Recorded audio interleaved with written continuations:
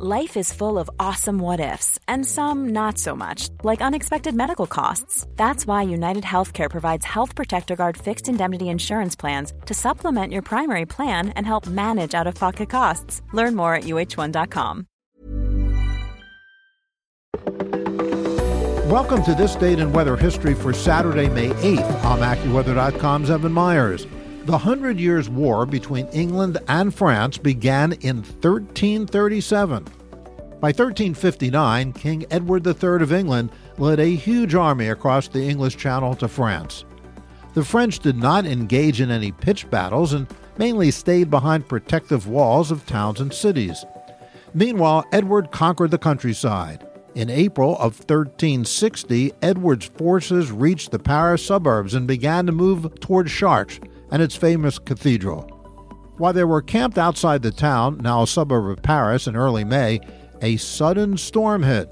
Lightning struck, killing a number of people, and then large hailstones began falling, hitting the soldiers. 2 of the English generals were killed, and panic set in among the troops who had no shelter from the storm. Heavy losses were suffered by the English, with more than 1,000 estimated dead in a stampede caused by that storm. Some said it was a sign from God. King Edward of England was convinced to negotiate peace with the French, and on May 8, 1360, a treaty was signed, marking the end of the first phase of the 100 Years' War. Edward agreed to renounce all claims to the throne of France. It can be argued that the hailstorm and thunderstorms were a direct cause of the signing of the treaty. And that's what happened on May the 8th. Be sure to tune in tomorrow for a brand new episode and find out what happened on this date in weather history.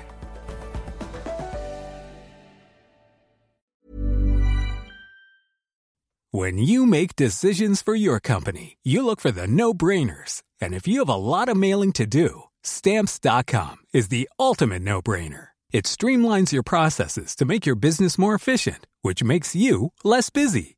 Mail checks, invoices, legal documents, and everything you need to keep your business running with Stamps.com.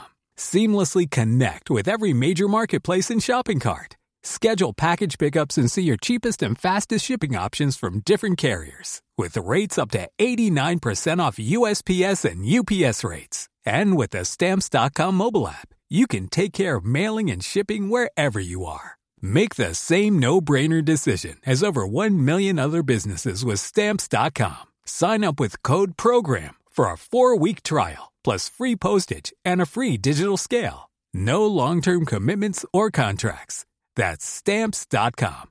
Code PROGRAM.